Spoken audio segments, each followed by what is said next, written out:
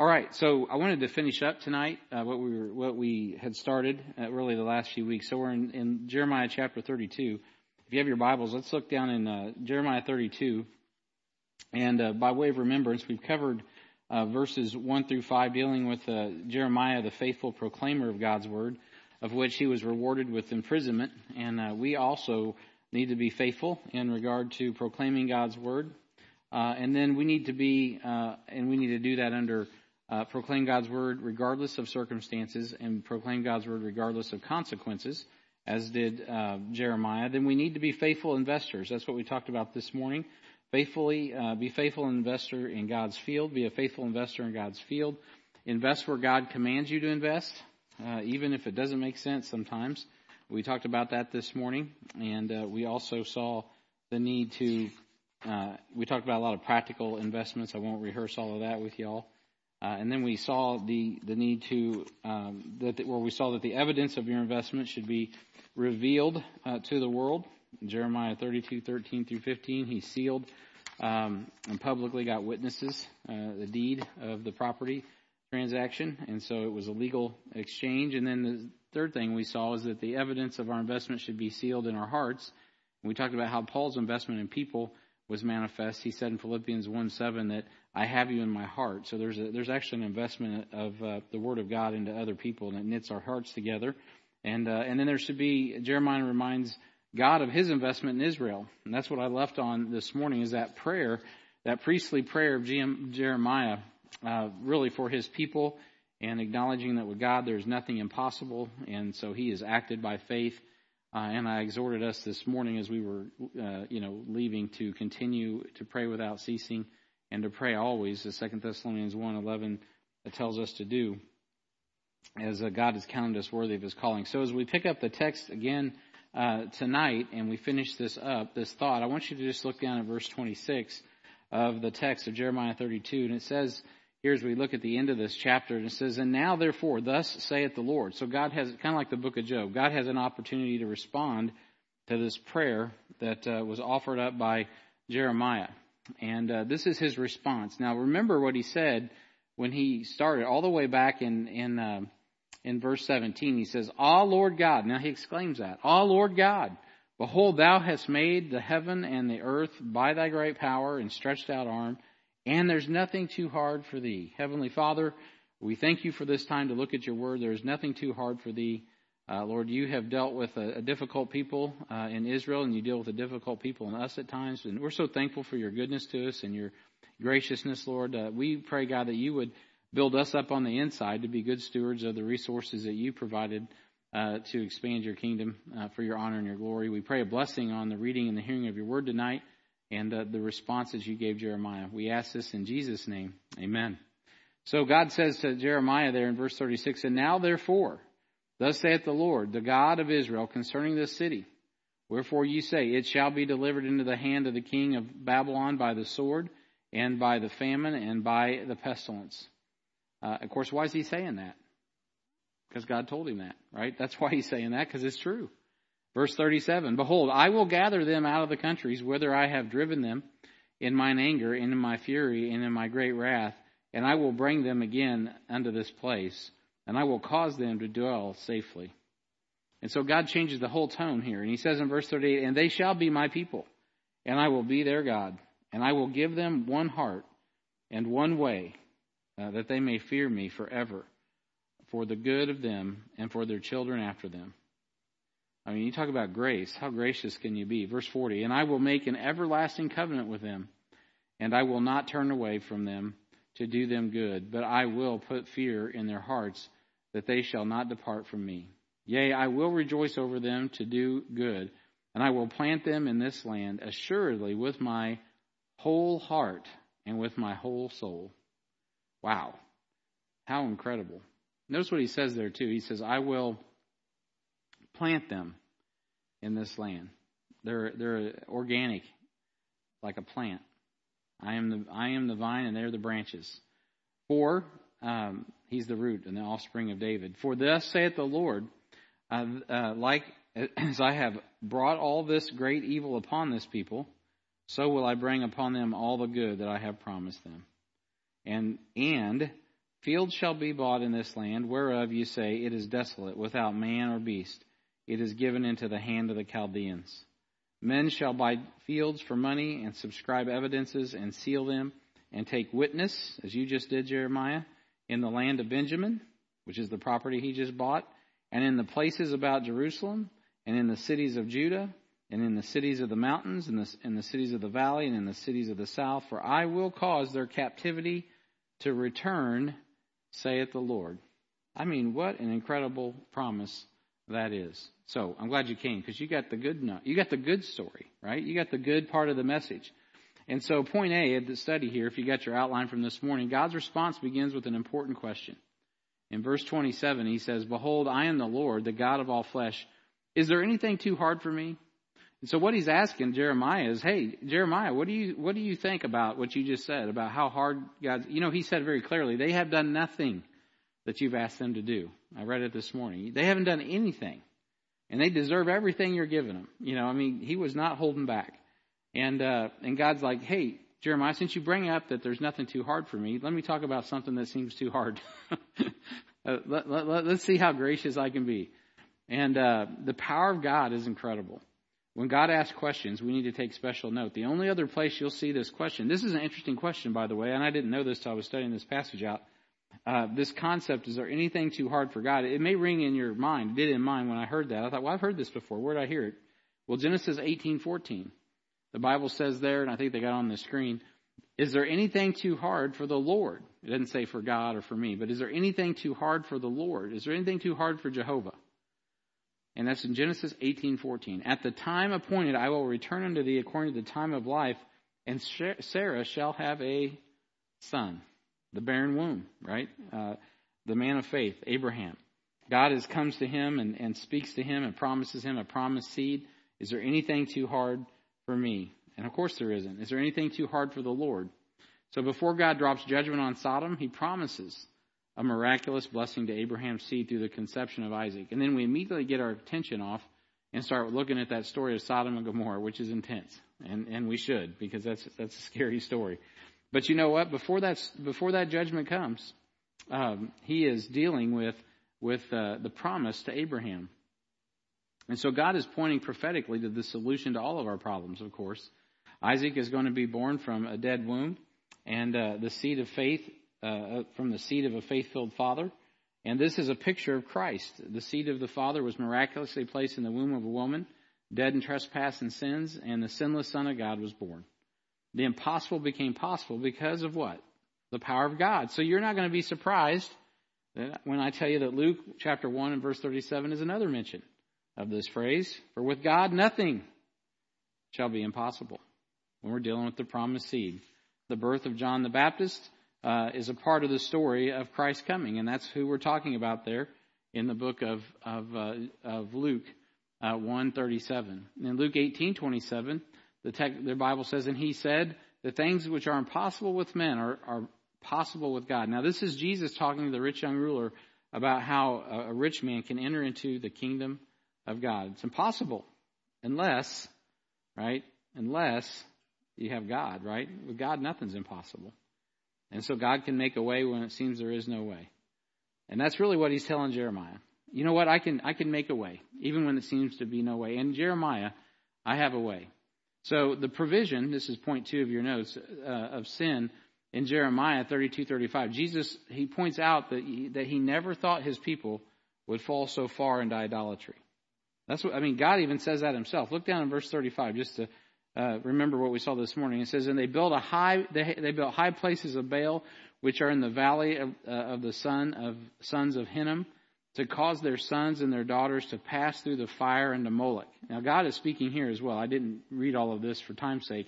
He says, which I commanded them not, neither came it into my mind that they should do such abominations to cause Judah to sin. So God says, I never actually thought in my mind it was possible that my people would actually go so far as to participate in all those pagan activities all the way to the point of burning their own children and offering to Molech. I never thought I'd see my children down at the abortion clinic for $1, right? And so he just was like, it didn't even come into my mind. I mean, that's wicked. And so he never thought that would happen. And perhaps there's some here, maybe you're here this morning, then they felt like, hey, you know what? I'm so far away from God that I could never get saved. I mean, I've gone as far as you can go, but you know what? You haven't gone too far. I got great news. You can't outbad God's good. And that's one of the encouraging things I find in Jeremiah. Because there's a lot of bad. If you read verse 26 through 35, there's a lot of bad. It's so bad that God eventually, he concludes that section by saying, it got so bad it wasn't even in my mind and I know everything. So he goes, this is not what I had in plan for my kids, by the way. Talk about, for those that are, Calvinistic, look at what God said about his own people. Obviously they had a decision to make there, but that's another message. So you can't outbad God's good. So as wicked as your sin may be, God's grace is greater. God can forgive you through the power of Christ. Now I know people start getting nervous and say, oh no, now you're talking about license. No, now I'm talking about mercy. Mercy, because condemnation is just. And that's what God acknowledges. Jeremiah is not wrong. God is great. Israel has sinned. They have done nothing. And he is not wrong about that. And God says, but you know what? I'm better. I'm better than you can ever imagine. So point B, God is merciful to save. God is merciful to save. In verse 36 through 34, we've already read that. But just to kind of touch on that just a little bit again, he says in verse 36, and now therefore, thus saith the Lord, the God of Israel, concerning this city. In particular, we're dealing with Jerusalem. And we know that God, even to this day, has a plan for Jerusalem, even though today, here in the coming years, after the catching away, it's going to be called spiritual Sodom in Egypt, the place where Jesus was crucified. But in spite of all of that, God has a plan for it. Wherefore you say, it shall be delivered into the hand of the king of Babylon by the sword, and by the famine, and by the pestilence. I mean, we're talking about that right now, aren't we? There's coming a time of tribulation upon that city. That is the city in particular where Jesus returns. Behold, I will gather them out of all the countries. You know how prophecy kind of loops all the way through the Bible. Isn't that something? I will gather them out of all the countries, whether I have driven them in mine anger and in my fury, right? We had that great diaspora, and now it came back in 1948. I will bring them again into this place, and I will cause them to dwell safely, and they shall be my people, and I will be their God. That hasn't happened yet, by the way. And I will give them one heart and one way. That one way is going to be found in John. Jesus is the way, the truth, and the life when they come to him. And I will be their God, and I will give them one heart and one way, and that they may fear me forever for the good of them and their children after them. It's a generational blessing that God wants to give them. And then he says, I'm going to make an everlasting covenant with them, that I will not turn away from them to do evil, or from them to do them good. I will not turn away from them to do them good, but I will put fear in them to do them good, and I will plant them in this land assuredly with my whole heart and with my whole soul. And that's amazing. The whole heart and the whole soul of God. And of course, he planted himself, and he demonstrated that himself when he gave himself on the cross. For thus saith the Lord, like as I have brought all this great evil upon this people, so will I bring upon them all the good that I have promised them. Jeremiah, you're not wrong. There's nothing too great for me, nothing too hard for me. But you know what? One of the hardest things you can imagine is restoring these people, and I'm going to do it. For thus saith the Lord, verse 42, like as I have brought all this great evil upon this people, so will I bring upon them all the good that I have promised them. The fields shall be bought in this land. Now here is what I want to conclude on. Verse 43. Not just the field, but the fields, plural, shall be bought in this land. Whereof you say, Jeremiah, your report is desolate without man or beast. It's been overran by the Chaldeans. It's been destroyed. People are in famine. It's given into the hand of the Chaldeans, as he says there at the end of verse 43.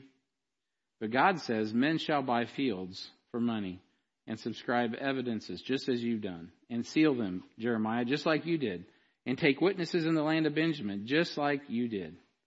And in the places about Jerusalem, and in the cities of Judah, and in the cities of the mountains, and the cities of the valley, and all the cities of the south, for I will cause their captivity to return, saith the Lord. So God goes beyond judgment to mercy. He goes past judgment to mercy.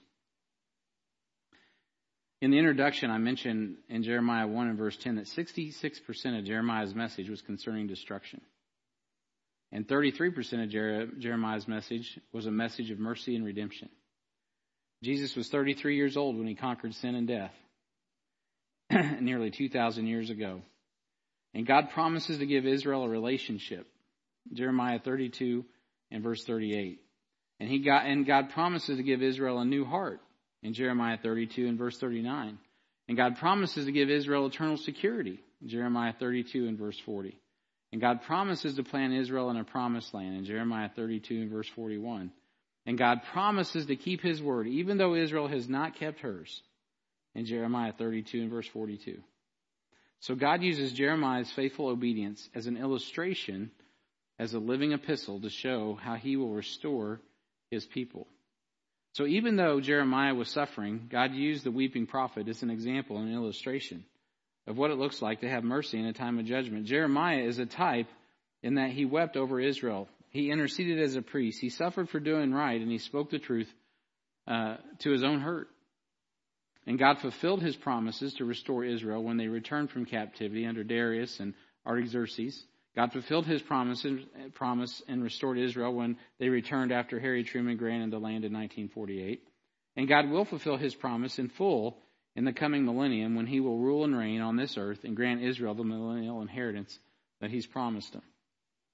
And so that completes the third point, which is in 2024, we need to be a faithful example of God's promises. It would seem to me that Jeremiah actually was on a need-to-know basis, as I said as I ended this morning. He was on a need-to-know basis. He understood the right message. He behaved himself the right way.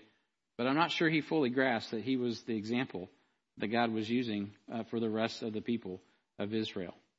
And beloved, I think that is the neatest thing, that one of the things I take away as we look forward to growing in faithfulness in 2024. That is exactly what we need to be as an example. But you won't be an example if we're not first a faithful proclaimer, and we're not a faithful investor. And you know what? Those were the two things that Jeremiah was before he was a faithful example. And he was just focused on proclaiming God's word and doing what God told him and investing. And the next thing you know, he was an example. I'm not even sure, the more I read it, that he was even aware of that. So in 2024, in a year where we need to grow in faithfulness in our investment in the kingdom of God, Hebrews 11:5 says this: By faith Enoch was translated, that he should not see death, and was not found, because God has translated him. For before his translation, he had this testimony, that he pleased God. That's what his testimony was. Before he was translated, he pleased God. Verse 6 says, but without faith, it's impossible to please him. For he that cometh to God must believe that he is, and he is a rewarder of them that diligently seek him. In a nutshell, that's exactly what you see in Jeremiah, in his life as a whole, but also in Jeremiah 32. By faith, Jeremiah, he sought God, and he sought to please God. And in doing so, it was a blessing. Enoch was a man who, before he was translated, had the testimony that he pleased God. And without faith, it is impossible to please him. But there's going to be a transaction in times like these. We got to continue to be diligent while we grow in faithfulness. Because without faith, it's impossible to please him. Excuse me. So God is calling us to greater faithfulness to God's word. And this is not the time to circle the wagons and wait for Jesus to return, or throw up our hands in the air and say, all things are lost. This is a season we should press forward in faith and invest the word of God in the souls of men, for it is not long before our faith will be sight. Excuse me. And like Enoch, we'll be caught up and see the Lord as he is. And until that time, we need to approach all the many activities that we have talked about and alliterated and talked about in the sermons, from missions trips to mundane ministry activity. And we need to remember that in all of those things, even if we don't understand what God's doing, he's using us for an example.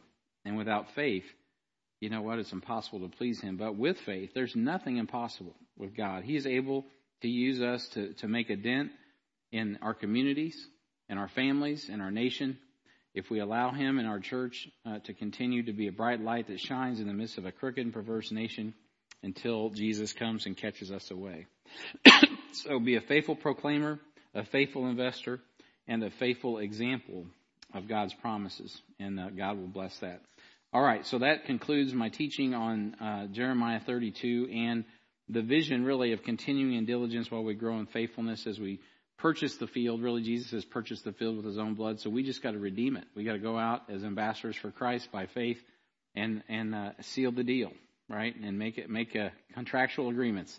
People need to bow their knee and confess with their mouth that Jesus Christ is Lord, and we need to train them and disciple them and send them to the uttermost parts of the earth.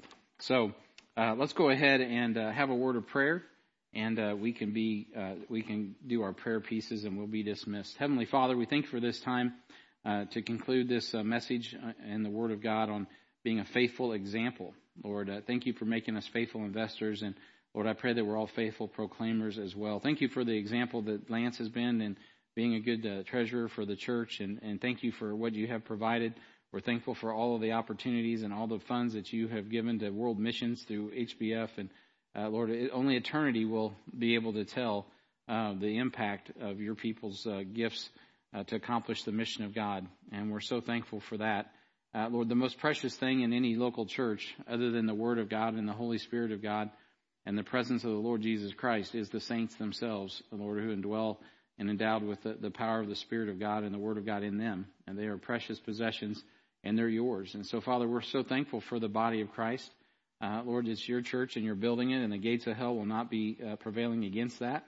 And so, Father, we're thankful for the position that you've given us. The Bible tells us clearly we're more than conquerors. Lord, we are able to rightly divide and discern what time it is. We know where we live in history because you're the God of history. And Lord, even as the days grow darker and people malign your word and take your word lightly and esteem those that would hold fast to the faithful word and rightly divide it as ignorant and unlearned, Lord, we know that it is through that simple faith of believing your message, whether it's received or not. Lord, we'll continue to proclaim it, and we'll be faithful and tenacious in that, regardless of the circumstances or the consequences. And Heavenly Father, we want to be those people that are good investors, Lord, that we invest in eternal matters, Lord, that our affection is set on things above, Lord, our heart is set on things above, and Lord, that we care about the people beneath, because those are the people you've died to save. Help us to be a part of that and be good examples as we go about to fulfill your word like Enoch, Lord, that may it be a good testimony that we please you. Lord, may you be our first priority. Lord, as we go to prayer here in just a few minutes, I pray, God, that you would just quicken our prayer life and that you would accomplish your mission through your power, for your glory, through the folks that are gathered here tonight. We ask this in Jesus' name. Amen.